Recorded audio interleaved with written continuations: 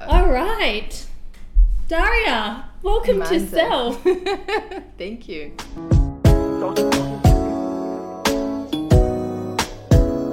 Thanks so much for joining me today. Well, thank you so much for inviting me. I feel very honoured. Oh, as my very first guest. Am I your very first guest? Yeah. Ooh. So special because you just set 2 new national records. 2, right? Yes, 2. 2 new national records for the Netherlands. Freediving national records. Can you tell us a little bit more about that? Yes. You can. This is a moment to brag. Come on. Okay. I'm not used to bragging. You know, I am Dutch, and we are told that if you're normal, then that's special enough already. So just be normal. Yeah. I just came back from Philippines and had the most amazing time in training and competition there. And yeah, I did set 2 national records. And what were they? One of them was for bifins, which was my discipline for a very long time. I've been training that for a very long time, and it was kind of the national record that I kind of broke my own national record. So it was nice, but it wasn't super, wow, amazing, special. The other one, though, was a national record for monofinning, constant weight, which was standing for the last, probably, 22, so 8 years. It's been standing for 8 years. And I remember looking at it a couple of years ago and going, well, I don't even need to bother to do that, because it was 82 meters, and that's just a depth that I think even 6 months ago I didn't even want to think of going there. It sounded and you did scary. 83. And I did 83. Okay, so for people who don't follow freediving, monofin is what looks like a whale tail. A whale tail. I was going to say a mermaid tail, but yeah, a whale tail is better. It's a bit more accurate. Yeah, that's amazing. That's super deep. And what was your bifins record? 80? 80, yes. Yay! I don't want to clap too loudly into the mic. Oh, I'm so proud of you. So stoked. I'm very stoked. I never thought it would happen, and then it kind of did. Yeah, you're badass. Mm-hmm. So, freediving... I'm a freediver. I mean, we met through freediving. What is it... what makes freediving so... this is a big question, I guess. What makes freediving so special for you? Like, why are you doing this? People hearing that you are diving over 80 meters, I think for a lot of people is quite unfathomable. Like, it sounds insane. It's super deep. I feel like surely people ask you, like, why? Yeah, sure. And then the first really quick answer is because you can. Yeah. And not many people do. Not many people can. So if you can, then it's, that's kind of amazing. But the long answer, and I have a feeling that's where you want to go. The long answer is that for me, it's been a mirror. It's been a mirror, that's one thing. And the other thing is it's been my super shortcut to finding kind of an inner peace, inner silence. Okay. So there's 2 big things that I got out of freediving. All right, we got to break this down. Which one do you want to start with? Let's start with the mirror. What do you mean when you say it's a mirror for you? It's mirror because it shows you aspects of yourself that you don't necessarily look at or get confronted with in normal life, especially when things are, relatively easy in your life. Because you have to deal with adversity, you have to deal with fears, you have to deal with what goes on in your mind, you have to deal with the things that come up when you're training to go that deep. And you're a freediver yourself, so you know that there is a lot going on when you put your head underwater and then you've decided you're going to go down. Yeah. And then there's a lot that comes up. There's fears. There is a lot of fear. At least for me, there's a lot of fear. There's resistance. There's laziness. There's not necessarily the prettiest aspects of your personality that show their ugly faces. And you kind of have to go, oh, is that what I do? Oh, is that what I think? So that's how it's a mirror. Yeah, that's so interesting. Was that the case for you from the very beginning, or was this Yes. something that came... Yeah, from the beginning. I think I'm probably a little bit used to it because I do a lot of yoga, I teach a lot of yoga, and yoga is very similar to me. It's like the time that you spend with yourself on a mat, breathing, putting your body through difficulties, you see things, you notice patterns, and then you have to deal with it. You kind of have, there's no other way than to kind of confront it and go through it, and there's no hiding. There's no hiding. Yeah, I think a lot of freedivers describe it as a mirror. I've used that as well. It's really interesting that a lot of people end up using that phrase particularly because for me, I guess like that visual, the image that I get, if you're looking obviously at a mirror, you can't hide from anything. What's in front of you is just what's there.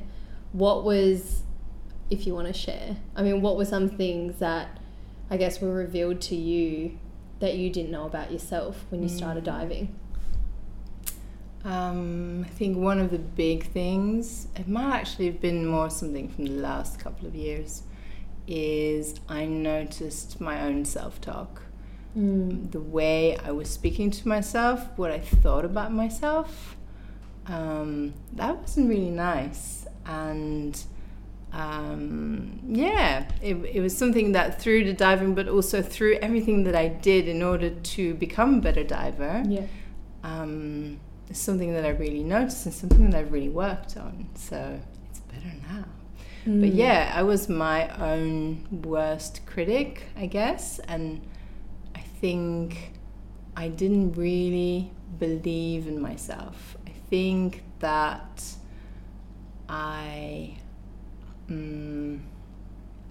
when I was planning dives, when I was going, okay, this is what I'm going to do, and I'm training for it, I'm doing a lot for it, I'm making sure that I'm fit to actually do the dive. There's no physical reason for me not to be able to do a dive. Yeah. And what would stop me, what would make me turn early, for example, was me not actually believing that I could do it, or me maybe not thinking I deserved to do it. Wow. Because of, you're not worthy, you're not good enough, you're not the best, you're always second best, or good if you're second best, but you're average. Yeah. There's nothing special about you, so what makes you think that you can do this? Yeah. And so that's pretty hard when you start realizing it's like, oh, no, but that's nice going. Like, I would never say that to anybody else. Yeah. Why would I say that to myself? How do you think that shows up differently in diving than any other space in life? Like, do you think it's possible to almost hide more from that inner critic in other spaces? Yeah, sure. Why do you think that is?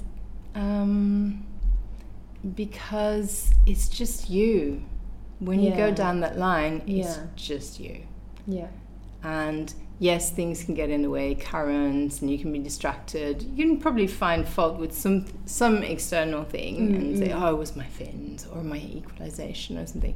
But in the end, it's just you on the line. There's no distractions.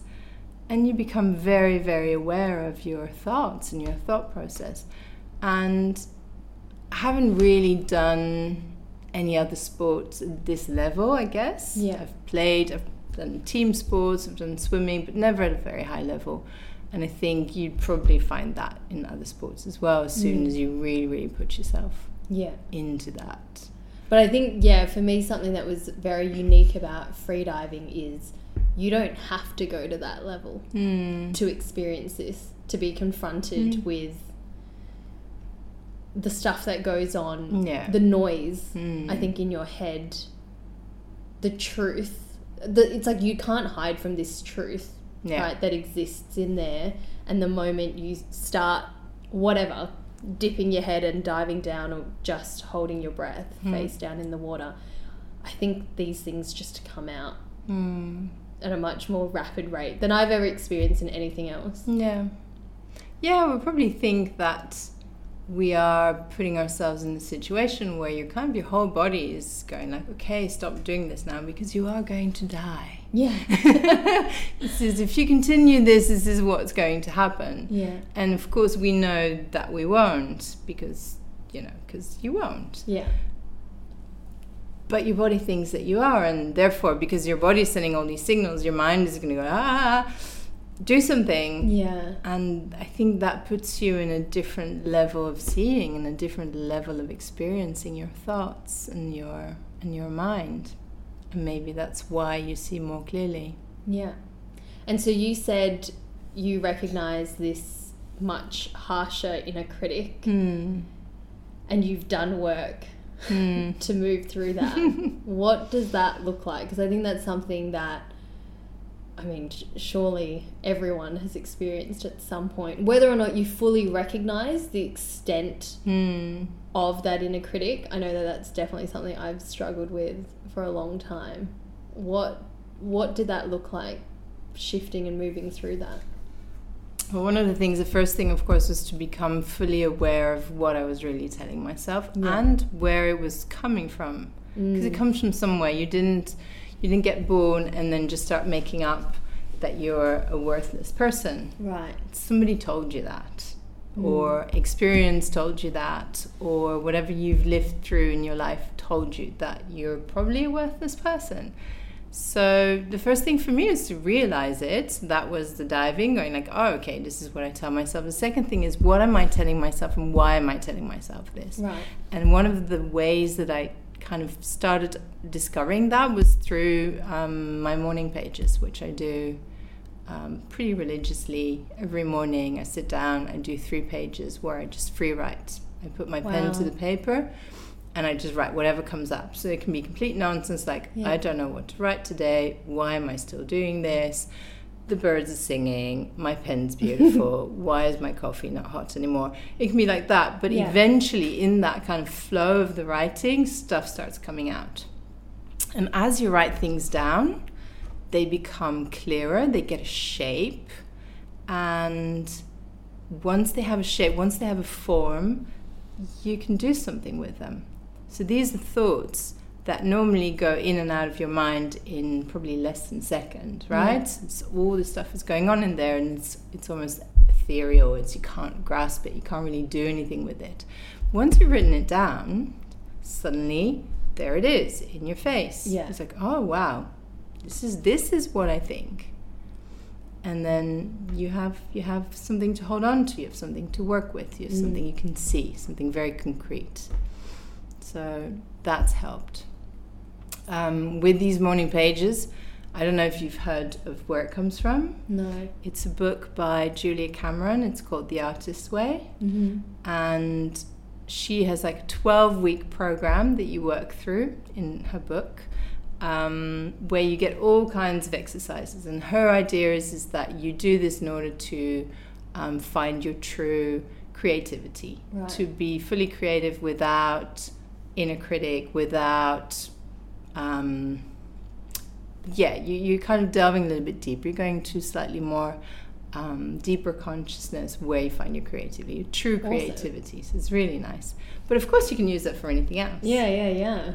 And some of the exercises, they're pretty hard. She'll tell you to write down things that happened in school. Remember the first time your teacher or your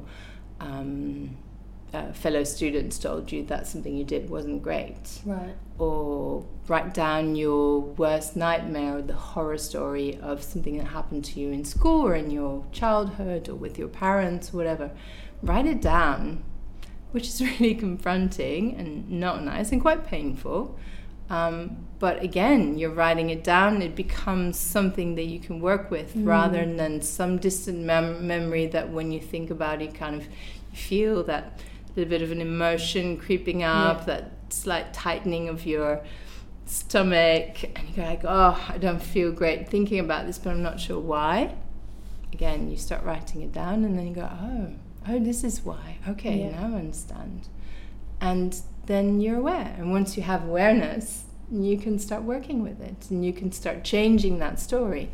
The story remains, but you can change the way you feel about it. You can change the way you use it or respond to it, perhaps? Respond to it, exactly. Yeah, that's probably the best way. Yeah. Do you think that through that process of writing, were there memories that came up for you that you kind of had, I guess, like forgotten about at some point? Or was it like, was it a fresh perspective on memories that you knew you had? Or was it also, you know, stuff coming up that you're like, oh crap, I totally forgot that something like that happened? I don't think I really forgot anything. I think it was really just kind of putting it in perspective and making the story complete, or viewing it from a different angle. Like, this is I'm going into this, but I'm going into this with the goal of perhaps fixing it or healing it, or rather than something that comes up, it's like, ugh, you know, it's there and suddenly you feel bad and you don't really know why. Right. But no, I'm cursed with an excellent memory, especially for this type of stuff. So it's always there. It's there. I have very, very vivid images of things that I lived through. Yes, and sadly, not all of them are nice, happy memories, of course, which is normal. Absolutely. And then how does yoga, what role does yoga play into this? It's very, I think it's very similar in the way that it holds up a mirror, like I said before. When I practice, it's a self-practice. I hardly ever go to a led class because I want this time for reflection, and when somebody tells you when to breathe and how to open your heart and all that, I can't do the same. It's nice, it will be a nice workout, but it won't be yoga as far as I'm concerned. So when I do my self-practice, I spend 90 minutes to 2 hours, sometimes more, on my mat, breathing and just being with me. So very similar to freediving, only without the breathing. But with the breathing. With the breathing. You know what I mean? So it's a very reflective practice. It's very quiet, it's very still, and I put myself in situations which are hard. I put myself through poses which are hard. I sweat, it's heavy, my muscles are working, my breath catches when I do deep back bends, and when I do these things, I recognize that same voice. When I started doing poses which I always thought they were not for me, and then I started trying them anyway, and then I would be hovering halfway the pose and not being able to let go or actually go through with it because fear, perhaps, because that voice, perhaps, like, no, this is not for you, don't even try, or perhaps even something else, perhaps just giving up before you even try, which is, I think, all very much interlinked. And then when you push through, so when you do make that decision, no, actually I am going to go backwards, for example, and and it's going to work, and have trust my body, trust myself. And then when you do it, that's just kind of a confirmation. It's like, oh, so you can do it, and you didn't break into a million pieces, and you didn't fail, you just did it. Yeah. So it's like these little moments help you to realize slowly that you are not a worthless human being. You are fine the way you are, and you can do things, and then you can do more than you think, and then you can do even a little bit more, and all you need to do is take that break off. Go like, no, I'm fine, it's okay. Yeah. Just go. And for freediving, it's the same, right? Just go. There's a million voices telling you not to, and then you just kind of do it anyway. Yeah, I think when I'm hearing that, and I've thought about in my own diving or my own yoga practice, where it gets quite confronting, it's uncomfortable, because there's something that shows up, and you have this narrative that plays in your head, whether it's, you can't do this, don't try, it's too advanced, whatever, or you're not going to make this depth, it's not going to be, whatever that is. That's confronting, but then it's also really uncomfortable to sit with, because you have to, that's the thing. I think often, at least I know for me in the past, I would probably run from these things, or find something else, make an excuse, find some kind of excuse to cover it, right? Rather than actually go, this is me, like this is what's going on inside for me. I mean, for you, recognizing these things, how do you sit through, like, how do you sit with these thoughts, with these feelings? Because that's hard. Like, that in itself is a practice, right? Like, it's tricky. I think a lot of people can realize these things about themselves, and then it's like, whoa, this is a lot. Fuck this. I'm out. I'm going to go and whatever, get drunk on the weekend. I'm gonna, we can use a lot, and as humans, there are a lot of coping mechanisms in which we can turn to not deal with the stuff that we probably like need to deal with, but aren't comfortable or don't want to deal with. I think part of it for me, I guess it's the same for many other people, is learning to deal with physical discomfort. And I don't really want to say pushing through, because it's not really pushing through, it's accepting that discomfort, going like, okay, so this is part of it, and it's okay, because again, I'm not going to break in a million pieces. It's going to be uncomfortable for a little while. You're teaching yourself to accept this discomfort, and I think that reflects on what happens in your mind. So when you sit with a very uncomfortable emotion, or when you sit with a very uncomfortable realization about yourself, about your behavior, about patterns, about things that you do regularly, you're okay. It's uncomfortable, but you know what? I'm not going to break in a million pieces. I'm just going to sit with it. So I think you learn through the physical, and I'm a very strong believer of that, because the physical is something it's easy. I can tell you lift your arm, and you're going to lift your arm. If somebody tells you if you lift your arm you're going to feel better, you're going to lift your arm. If I say try and feel better, you're going to go like, yeah, but how? But if you have the tool of lifting your arm, then you can, that works. So accessing these emotions or accessing these sensations through the body is the way, because we can't change the way we feel, we can't change the way we think. We're not good enough practitioners for that, in the people that I meet around me. But we can access the body, we can access that movement, and through that movement, or through the breath, or through whatever your practice is, if it's physical, it will help you to access the mind, it will help you to access the emotion, and then it will help you to accept, to release, to analyze, to whatever it is that you need to do with those emotions, whatever you need to do in order to deal with that discomfort. And you can accept the discomfort. I think that's probably one of our biggest mistakes in life, right? We're always trying to push away discomfort. Whereas if we sit it, if we accept it, then we might just kind of glide through even. It might be not so nice for a moment, but we're going to come out on the other side, rather than constantly bumping into it from whatever angle, from every angle, until we finally decide to either give up on it or go through. I love the word acceptance, because I think that's something I definitely struggled with for a long time. Probably most people, I would say, is just accepting things as they are, accepting emotions, especially negative, painful, and difficult emotions, right?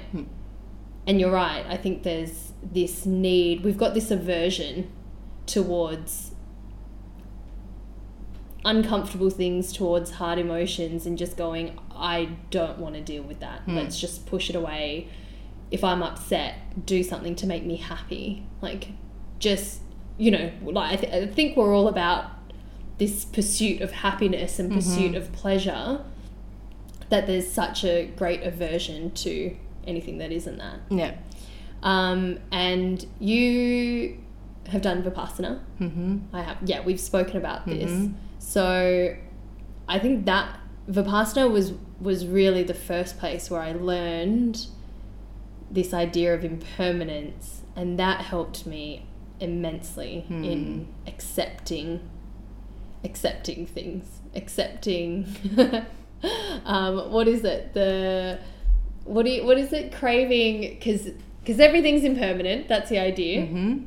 And so we don't want a craving for the things that are pleasant and having an aversion for things that are unpleasant. For people who don't know what Vipassana is, can you explain it a little? I'm gonna give you all the hard questions. Yay, fun. So Vipassana, let's be clear, the Vipassana I've done was not a Goenka style Vipassana, but it comes down to pretty much the same things as 10-day silent retreat, meditation. So Vipassana is I said it very shortly, you might have to cut this out later on. You go to a center, you meditate for 10 days straight. 11 hours, no talking. No talking. No eye contact. No input, basically, and no output. No. So you can't write things down, you can't read, or have your telephone with you. No. So you basically, it's just you. Yeah. One of my yoga teachers, before I ever did anything like this, said, as he was announcing that he was going on his, I don't know how many Vipassana, I said, I'm just going to be rolling around in my own mental pus for 10 days. I'm like, okay, way to make it sound glamorous, but in the end, it's kind of what it is. Yes. You're just observing yourself and your mind and everything that comes up, and because there's no other input and there's no output, it's there right in your face. There's no escape. The first time I heard about it, I was like, this is horrible, I will never do this. I think I heard about it maybe, my friend did it in Myanmar, and we were traveling together, and she's like, I'm going to do this Vipassana for 10 days. I was like, no, I will never, you'll never catch me dead doing this. Meditating for 11, 12 hours a day for 10 days straight, waking up early, no talking, no writing, I will never do this. And then sure enough, last year I did my first one. And this year I went back again. But it is rolling around in your mental pus, I think it's very accurate. And I think that in our world today, with everything that we have going on and all the noise and all the input that we have, I have never had an opportunity to be with myself in that way ever in my life. And then you really realize some things. And I guess like freediving, yoga also bring out all these things, right? But having the 10 days is super intense. It's done, there's literally no escape. No. Like, even on your yoga mat, when things get hard, you can go like, okay, I'm backing off. Where's my phone? You can, and we do. It's like you explain it. We're hardwired, at least nowadays, we're hardwired to seek pleasure. We have very hedonistic lifestyles, and anything that gets in the way of that, we kind of like, well, just walk around that. And there are so many distractions available to us. We can pick up our phone and literally spend an hour not thinking or anything, being completely distracted. So do you think our lives are too comfortable now? I think, and obviously for like most of us who live very privileged for lives, us super privileged people, I think they are, and I think that's probably one of the reasons why people behave in very bad ways. They do, because there's no struggle, there's very little struggle, and when things get in between us and our comforts, we will blame others. We will find fault in others in order not to have to maybe, look at ourselves, or I don't know how to really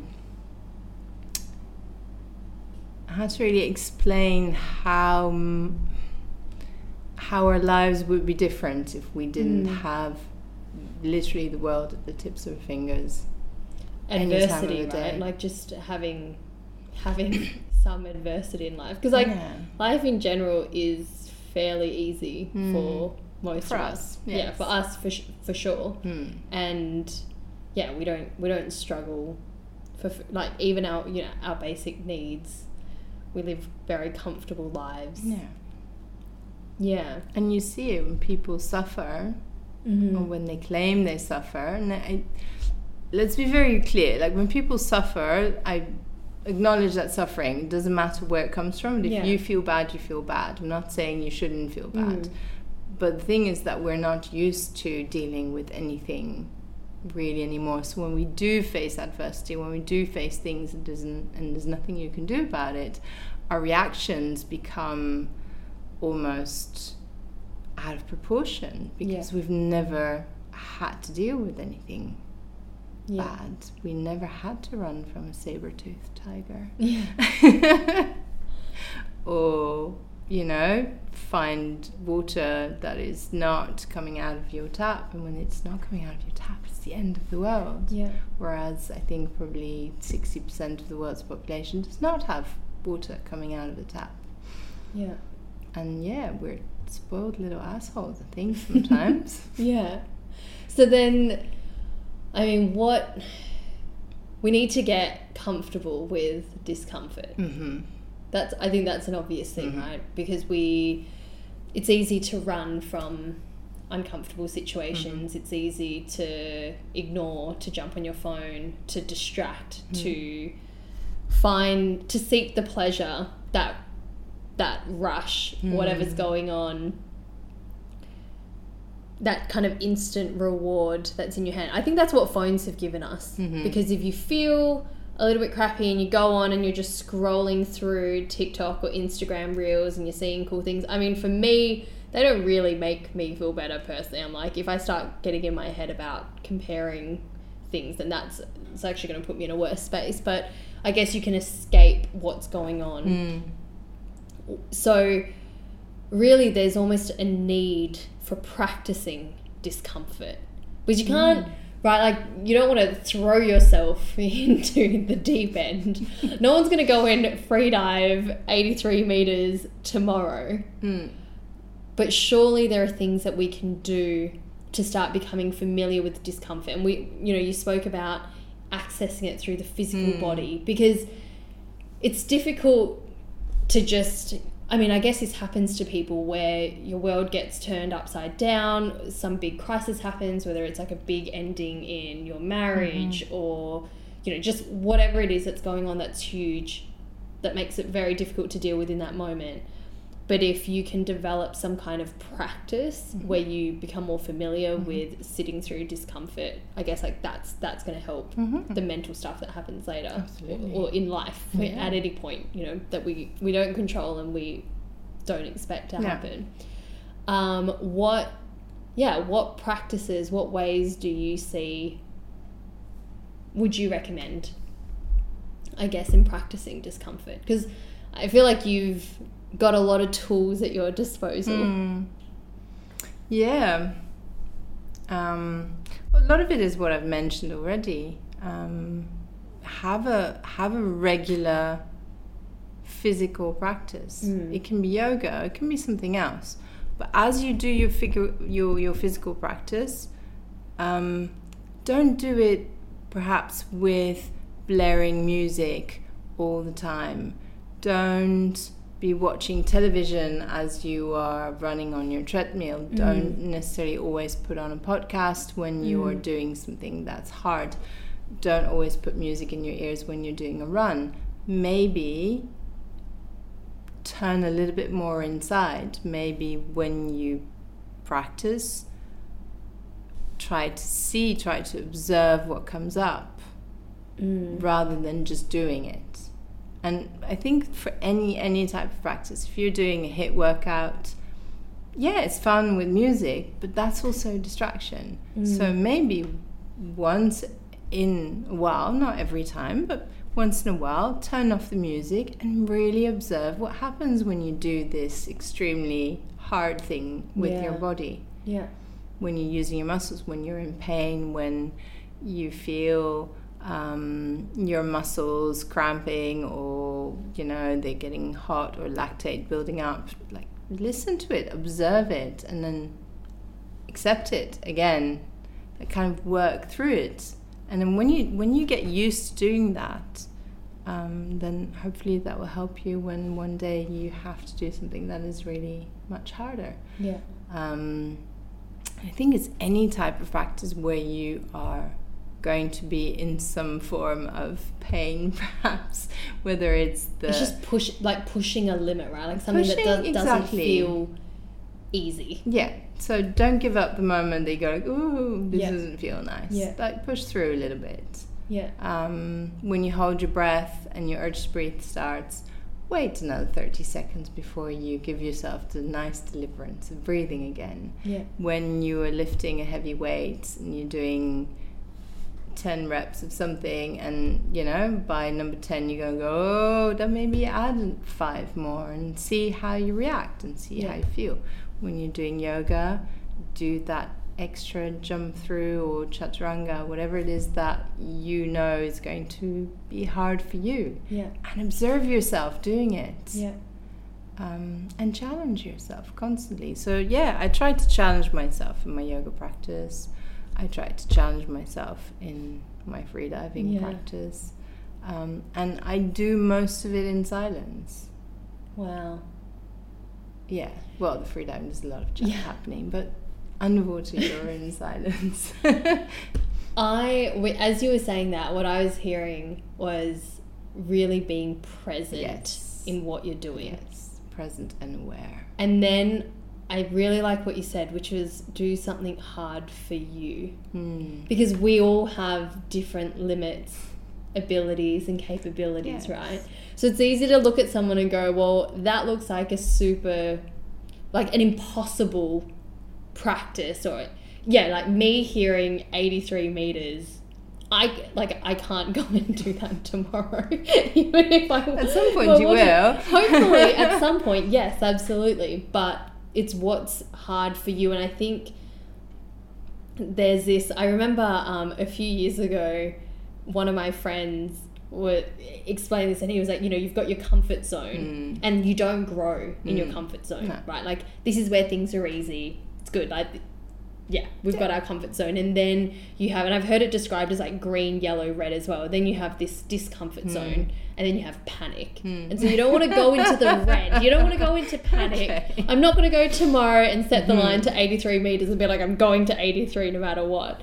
But you play like in this space of discomfort, and that's where growth happens. And so I think when I'm hearing, like, for instance, I used to run with music and then I stopped. And then you're so right, like then you hear and you can observe and be present with everything that's going on, not only in your body. Like I think the great thing about that is when you're not being distracted and tuning into other things, then you really do tune into yourself, right? And then it's like I'm actually feeling things and feeling parts of my body being activated that I just didn't feel before. And I remember in yoga, perhaps when I really first started practicing, when I'd be instructed to like engage my core, I'm like, but isn't it like, I don't know, am I? What is it? I'm tensing my abs. What I think of it, but it really allows you to dial in and go inwards. And then you kind of, you actually develop an awareness for your body. Yes.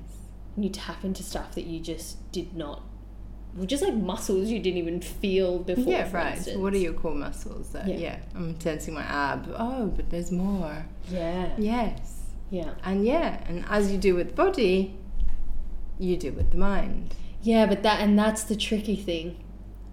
Right. I think a lot of that's where you want to piece it together, because you want to be able to accept and sit in the discomfort with your body. And then when it comes to the mind, that's a whole nother space. And that can be, at least in my experience, like a lot harder. Yeah, I think it is.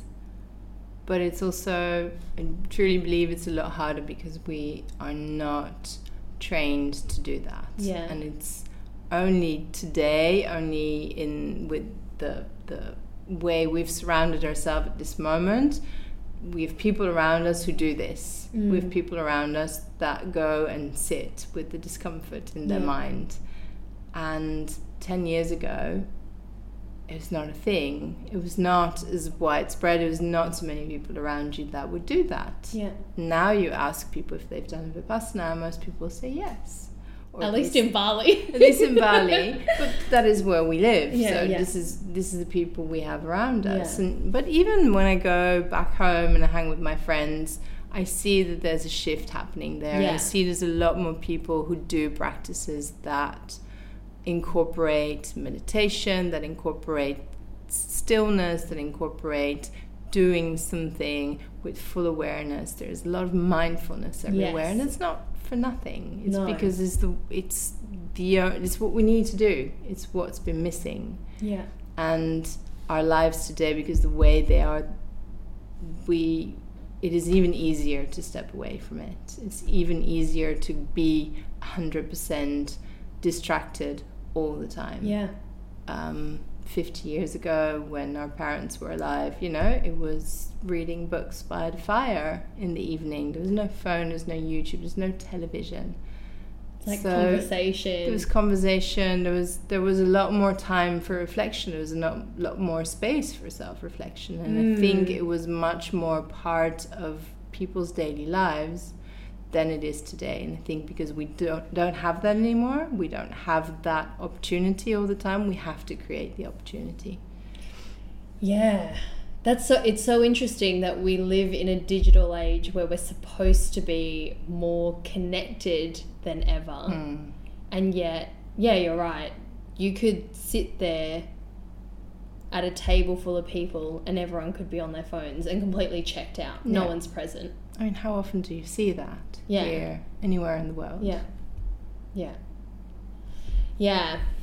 That's, I like that you said that we have to create opportunities for that. And I think there has been a great shift, and you're right. For me, going back home to Oz and speaking to my friends, there's so much more of an acceptance of a mindfulness practice. But I guess people don't really like the word meditation much, but mindfulness seems accessible to modern. It's a little bit to more the West. Yes, they're like, oh yeah, mindfulness.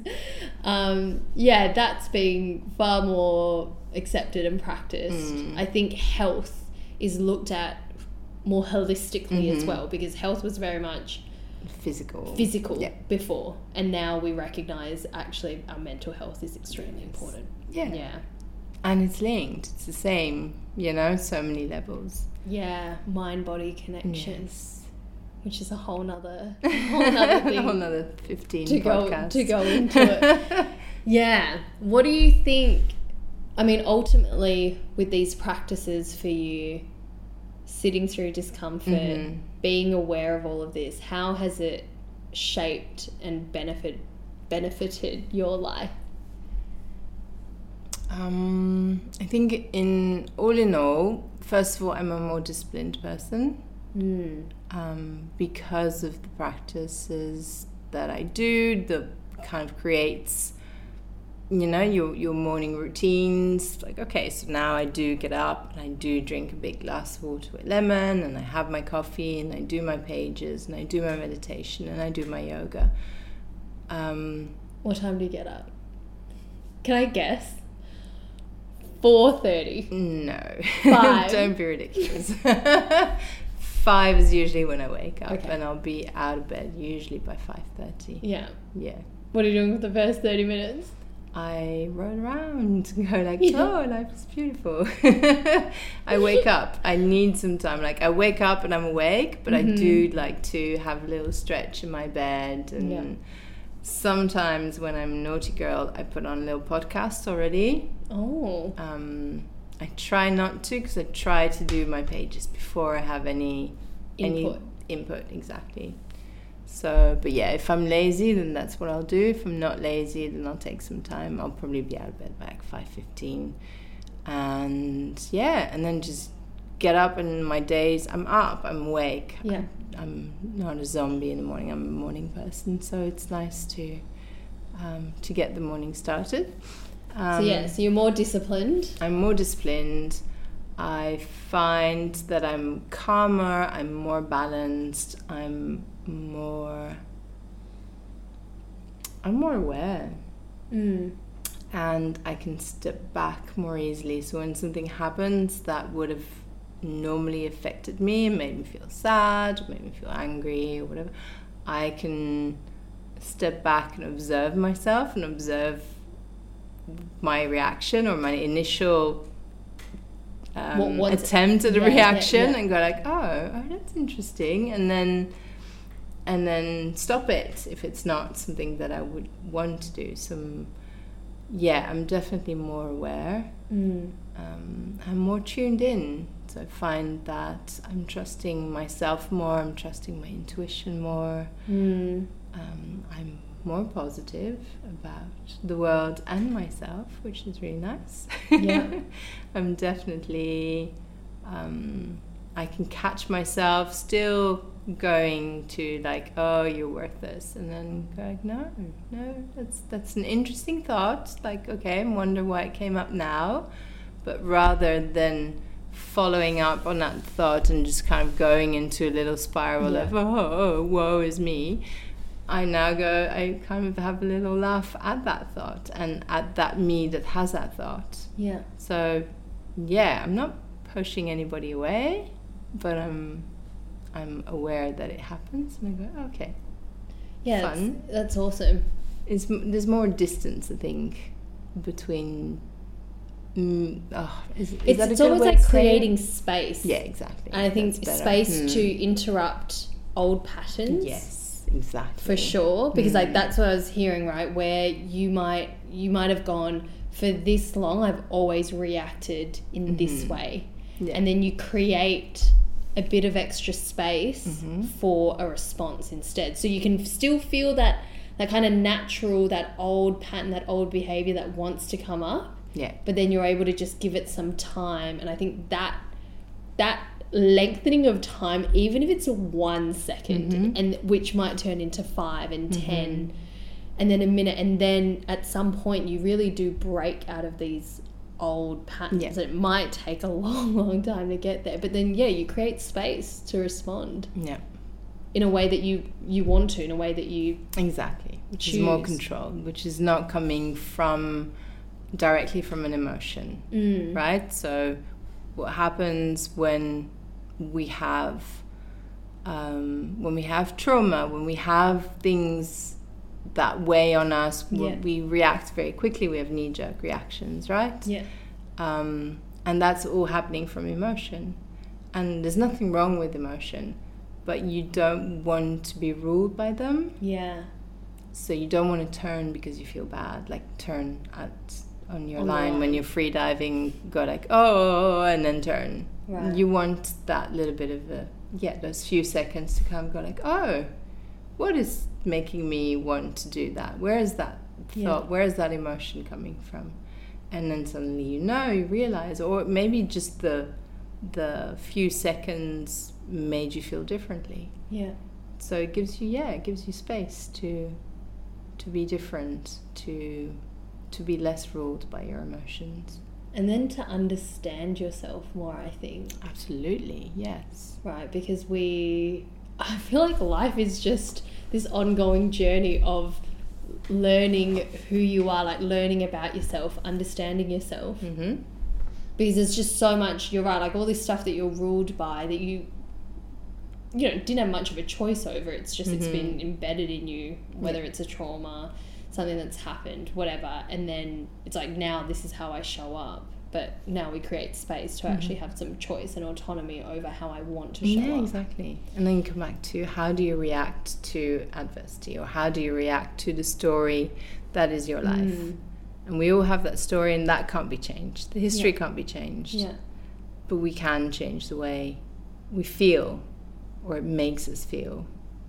We can go respond to it. Yeah, exactly. Yeah. So it's very empowering.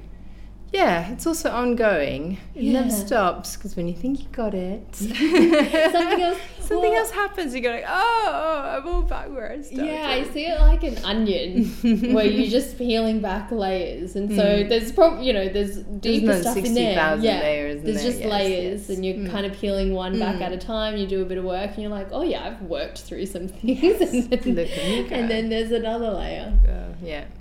And I think as well, though, that helps you to show up better in the world for other people, Oh, yes. right? Because if you understand yourself. Mm-hmm.